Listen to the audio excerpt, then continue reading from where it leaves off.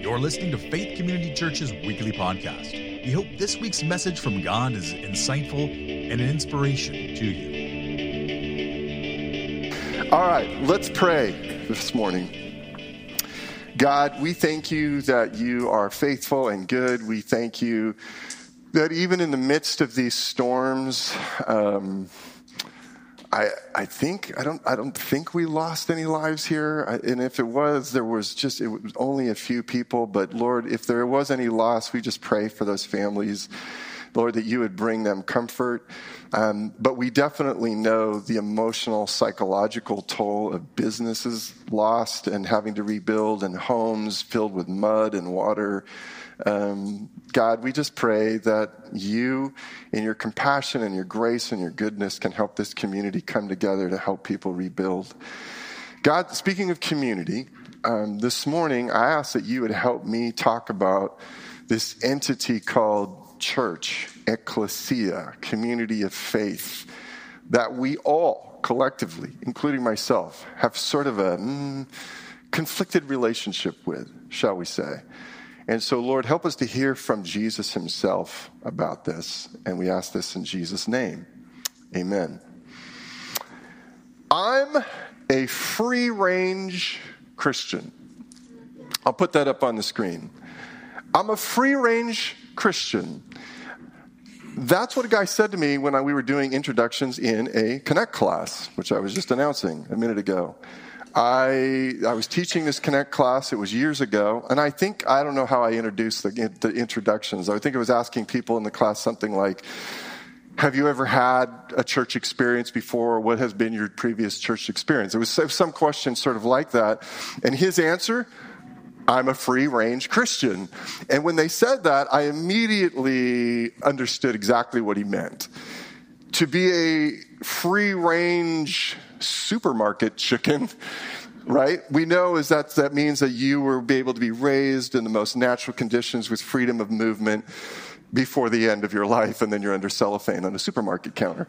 But that's what free range means. And so to be a free range Christian is to live your faith in the way that is the most natural to you in your natural habitat, with the widest range of freedom of movement in your faith journey. It is also, as I've had many conversations with people, it's also a state of having huge misgivings about any organizing, structural, and for sure institutional elements that might be included in living your life of faith within a community of faith, right?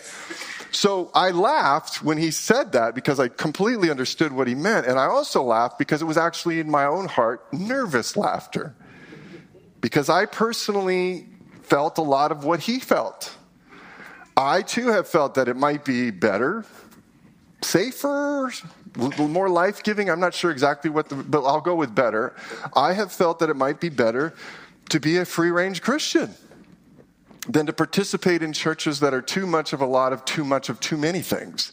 Like, here's my personal list: too stuck in the past, too slow, too judgmental, too politically hijacked, too many committees involved in making very simple decisions, too committed to protect people in power at the expense of people without any power who've been wounded by the people in power, too much majoring on ridiculous minors, too separated from real people in the real world, and I could go on and on in my list.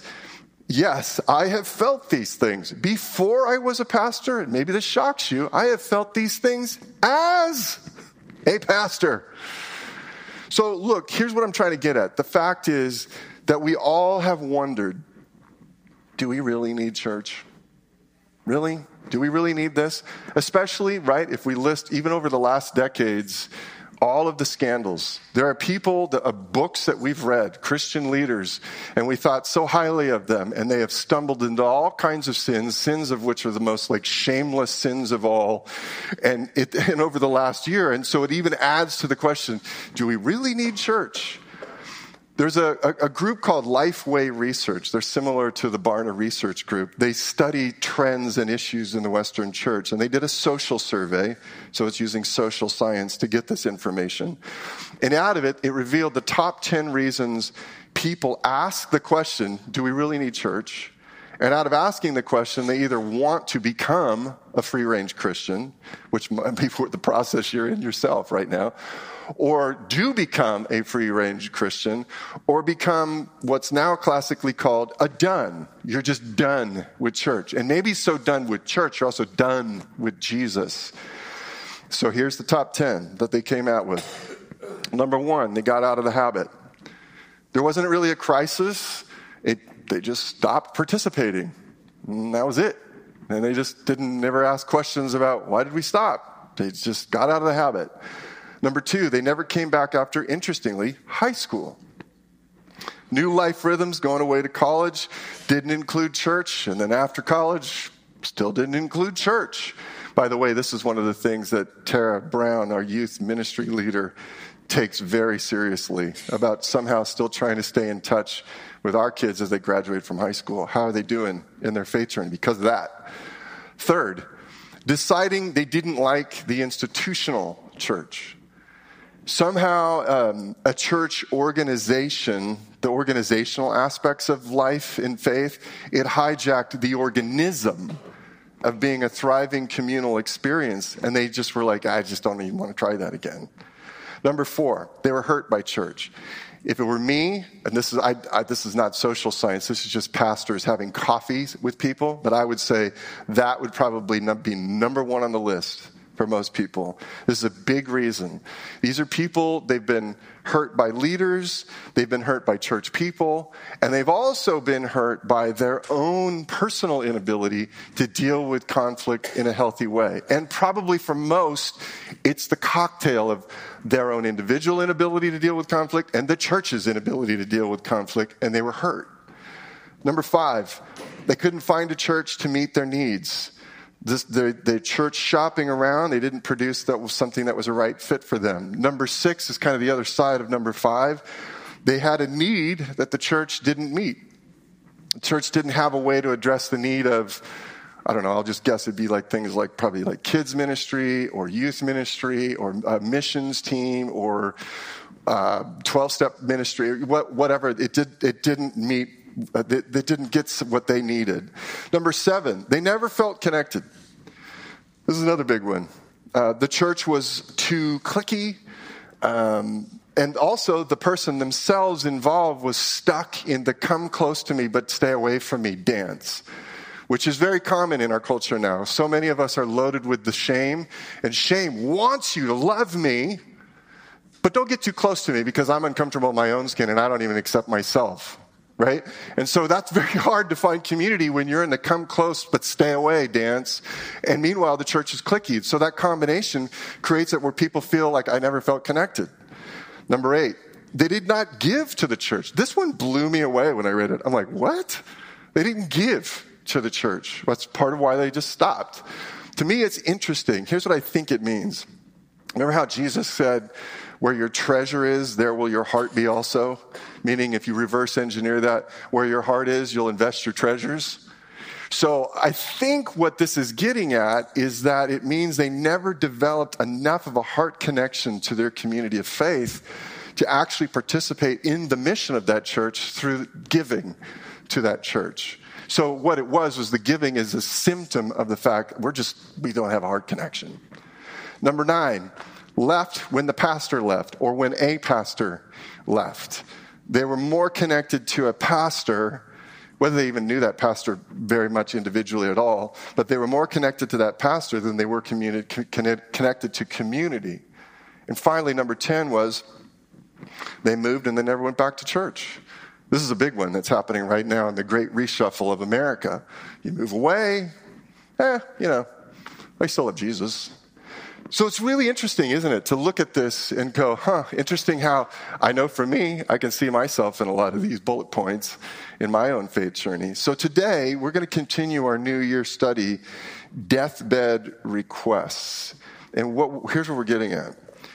If people are able, And this is true even before their death, if they're getting their affairs in order before their death, so that their loved ones read this, or right on their deathbed, people tell us what matters most to them when they're dying.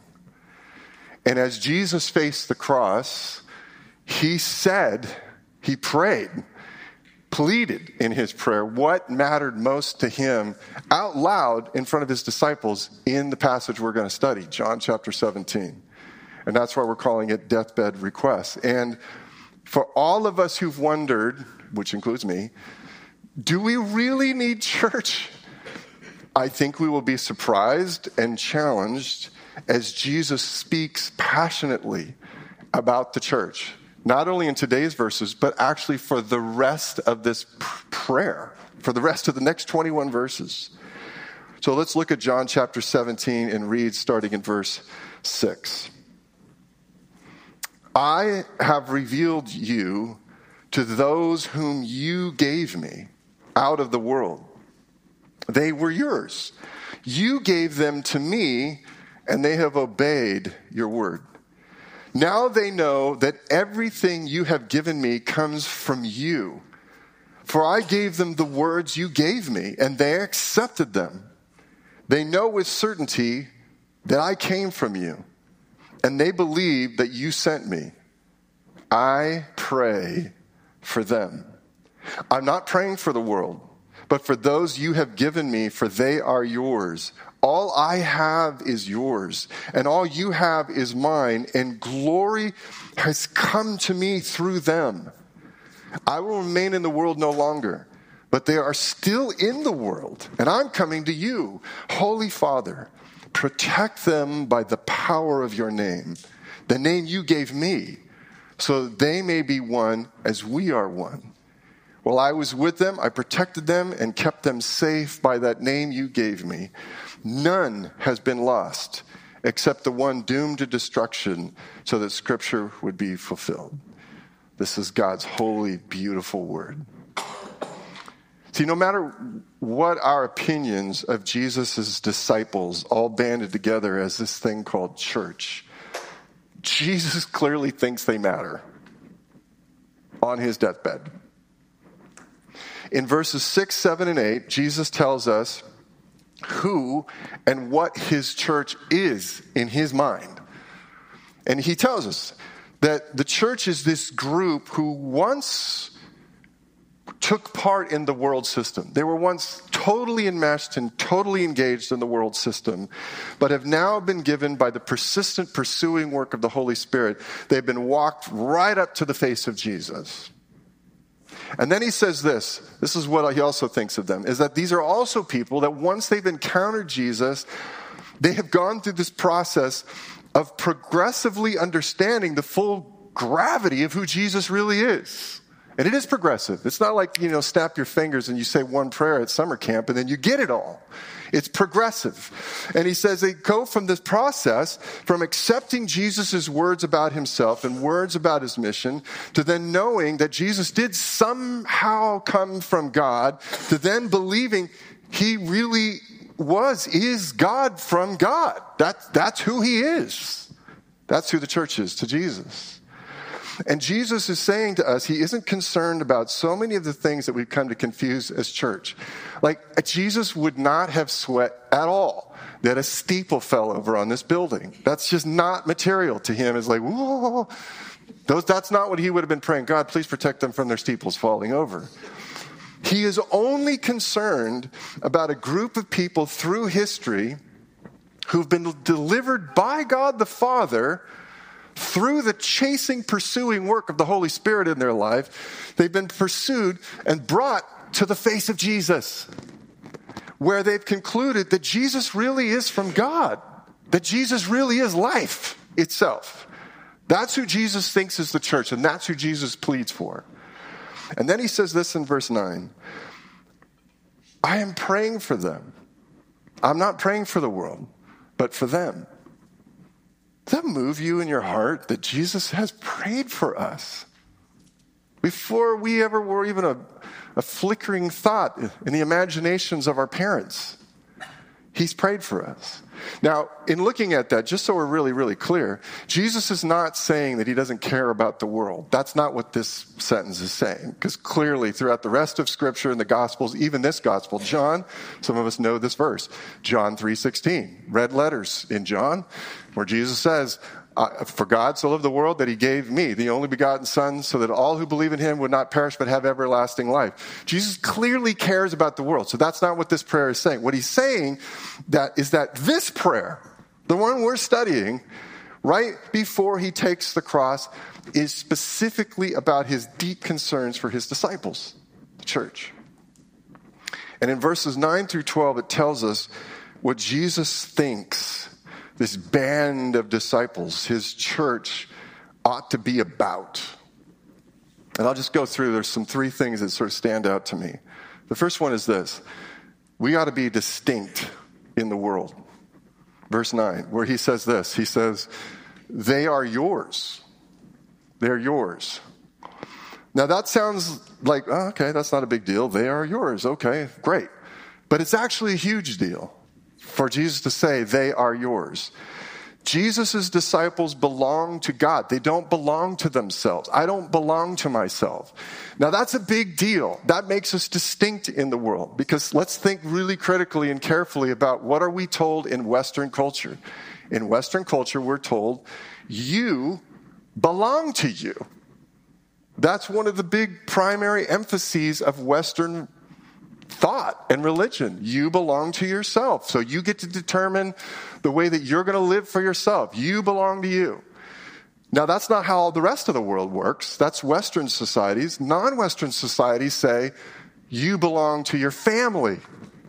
It's a collective within your family, and you belong to what they think and how they vote and how they're supposed to live their lives and what their faith and what their religion is.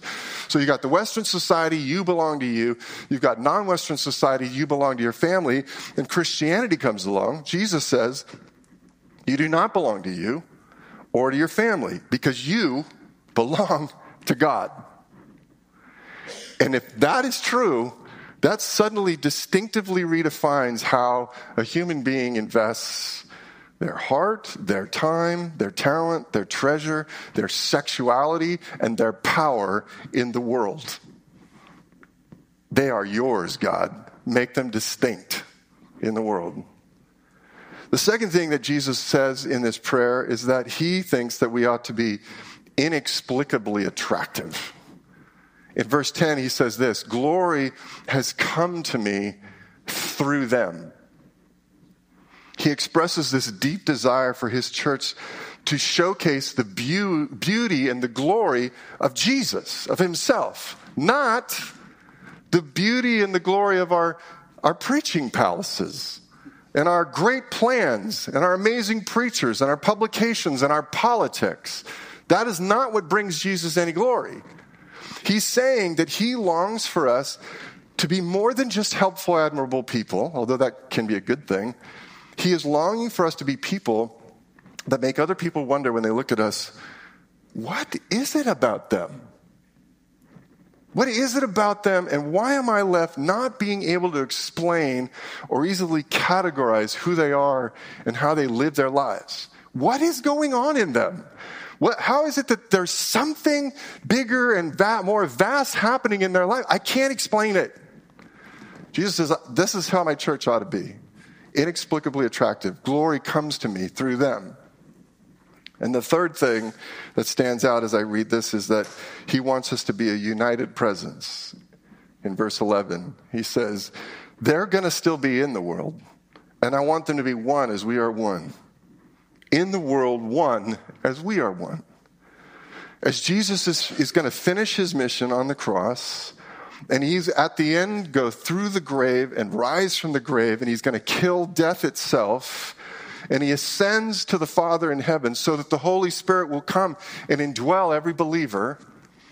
He says he wants his disciples to be his united physical presence in the world. His physical presence isn't here anymore. We become that. And Jesus asks the Father to guard our journey as we pursue our life in Christ. And he asks that we be communal in sharing one heart and mind, as does the Trinity. Literally just this morning, one of the churches here in Santa Cruz, my pastoral friend, Drew Cunningham, texted me and said, hey, our church is going to be praying for you and your church. How can we pray for you? And I just said, hey, pray for me and my grief as I bury my father, and I still got to try to be a pastor too. And he says, we got you. We'll pray for you. Another church is praying for me today, praying for us. When you look at everything that's going on here, it sounds like, you can challenge me on this later, but it sounds to me like Jesus thinks deep involvement in the church is fundamental to following him. I think. So here's the point. Jesus wants his church to be his transforming presence in the world. We're what remains of his physical presence, empowered by the Holy Spirit. Jesus wants us to be his healing presence in the world. And Jesus' vision, and his vision is stated in Revelation, where it says in one of the last chapters, behold, I'm making all things new. That's his vision. His mission is go into all the world and make disciples. His vision is do that so that everything gets made new. And so Jesus' vision of making all things new, as crazy as it sounds, and it does sound crazy, is being rendered through people like me. That is nuts. Just ask my wife. But as I do attempt to attach myself to Jesus, I wake up to the reality that I belong to God. I do not belong to myself, which changes my whole identity. It changes the name I have for myself. I grew up with a name in my head of Andy Average, and it changes the name to Andy Catalyst for the King. It changes my name, and it changes the story and narrative that I tell myself about myself. And then it turns me into a person that when a person encounters me, they begin to wonder, what in the world is it about this guy that makes him hard to explain or categorize for me? And leading me, not into isolation, but into community with you. And so what's crazy is Jesus' vision of I'm going to make all things new, as crazy as it sounds, is being rendered through me, but not just me. It's also me and you. And that's crazy too. As we gather as a local church to help each other, this is what it's supposed to look like.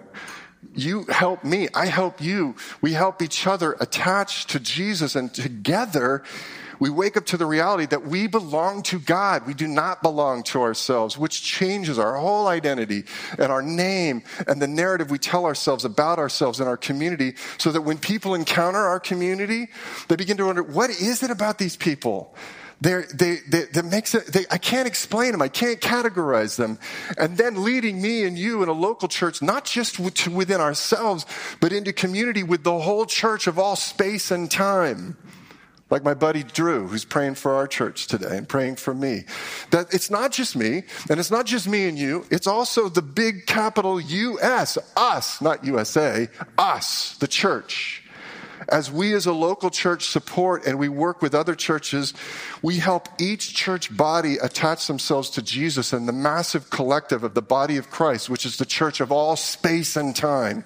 It doesn't have a limit to location. It doesn't have a limit by time. And the bigger us becomes a transforming presence of Jesus that is very much connected. It's not like, folks, it's not like we as a church, we live our lives, and then we die, and then there's no connection between this life, and then all of a sudden we get to experience revelation, and Jesus says, behold, I'm making all things new, and there's no connection. No, it's all connected. It's all connected. How you're living your life now very much is a part of participating in that ultimate end. Jesus specifically pleaded with God the Father on our behalf that we be the transformative, healing presence of Jesus, not merely consumptive, lingering believers. And that describes a lot of us. Consumptive, lingering believers just consume the gifts of God. And by the way, by saying this, I'm not questioning whether you're saved or not. That's not for me to say. That's up to God's definition of who's saved. But what I'm saying is, let's say you're saved. But a consumptive, lingering believer, it just consumes the gifts of God, consumes salvation. Thanks for the forgiveness path to heaven. And then they consume space, they consume time, they consume talent, they consume resources and location and experiences and privileges over the span of their lives. And then that's pretty much it. And then they die and they get buried, and there you go. But transformative healing believers, they get that there's a bigger thing going on. They know they belong to God. They don't belong to themselves. That's how they make decisions. It's where they live. It's where they buy houses. It's where they send their kids to school. There's a bigger thing going on. And the lives that they live now as God's treasured creation in this world's current state ends up being very connected to the ultimate renewal of everything. How you're living your life now is connected. So here's where this takes us. Believe me, I know there are legitimate stories among you and out there of hurt and loss. Like even I'm living my own story. 30 years ago, my dad, who had served a church for 20 years, sort of kind of got elbowed out by dysfunctions of his inability to deal with conflict and their inability to deal with conflict. And there was hurt. And we're getting to do my dad's memorial in that church where I lost my hometown when they elbowed him out. It's still, to me, a miracle that I don't hate the church. And so I have my own stories. You have your stories. There are legitimate stories among us of hurt and loss and frustration and dysfunction, leading people who love Jesus to become free-range Christians, de-churched Christians, done Christians, this is the new big one, of like, I just kind of stopped during the pandemic. I don't know where I go. It leading to all of that. So I want to say, all of those stories are legitimate. And yet, for all those real stories, Jesus hasn't leaned over the guardrail of heaven and said, you know what? Forget it. I take back everything I prayed in John chapter 17. You know what? You guys are all just blowing it with this whole church discipleship thing. Forget it. He hasn't done that.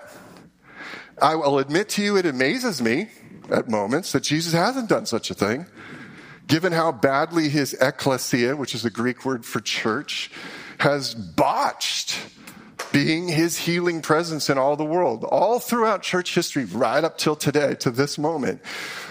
It amazes me, but Jesus hasn't taken back his deathbed prayer from John chapter 17, and we got to grapple with that. And that means two things. Number one, it means that as far as Jesus is concerned, his plan and his passion for us, I don't know why he picked us, believe me, but he did.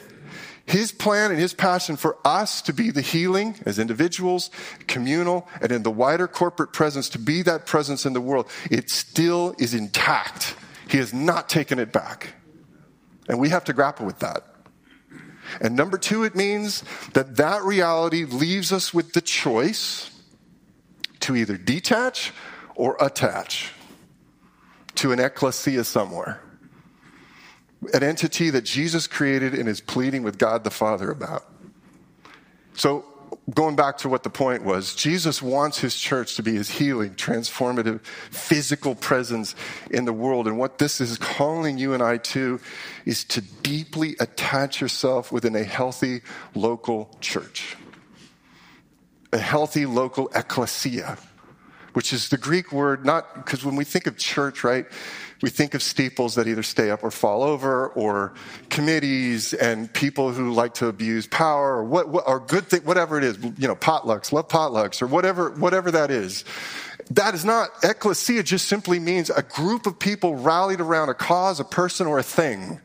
And that, you can be an ecclesia of Apple computers, but we are an ecclesia of Jesus. So to deeply attach yourself within a healthy local church. Now, read that sentence carefully. Let me be clear. I am not appealing very specifically. Let me say it this way. I am appealing that you specifically attach to a healthy church. Of course, move along from an unhealthy, dysfunctional church that in any way has lost its way from a pure and simple devotion to Jesus Christ. Move along. Find something else. And of course, do not embrace the false premise. I run into this all the time.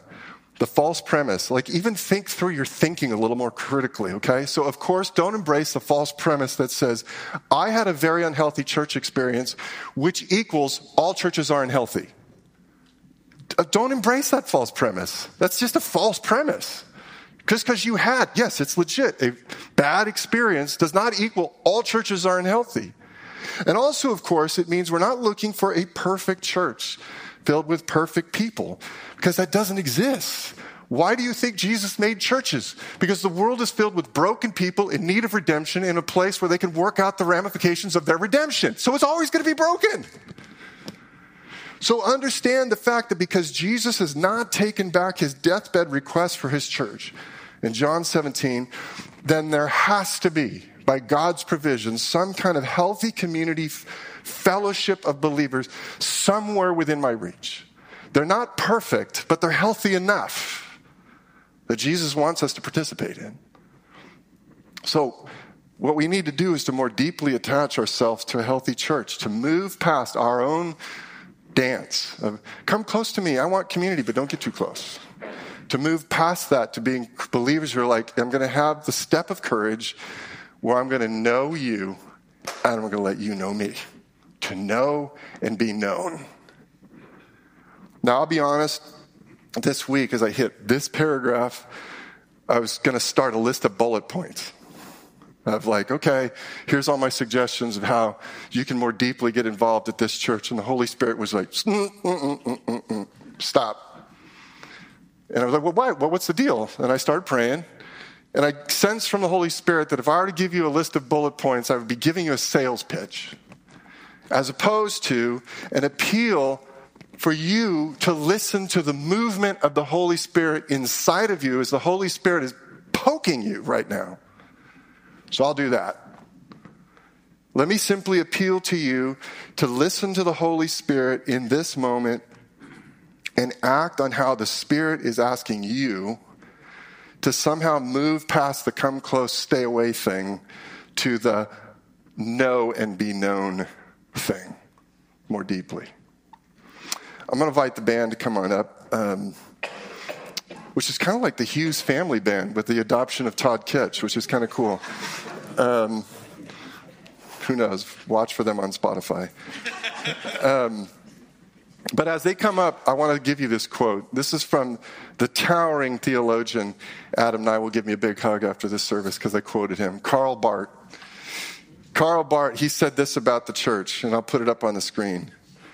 The church exists to set up in the world a new sign, which is radically dissimilar to the world's own manner and which contradicts it in a way which is full of promise.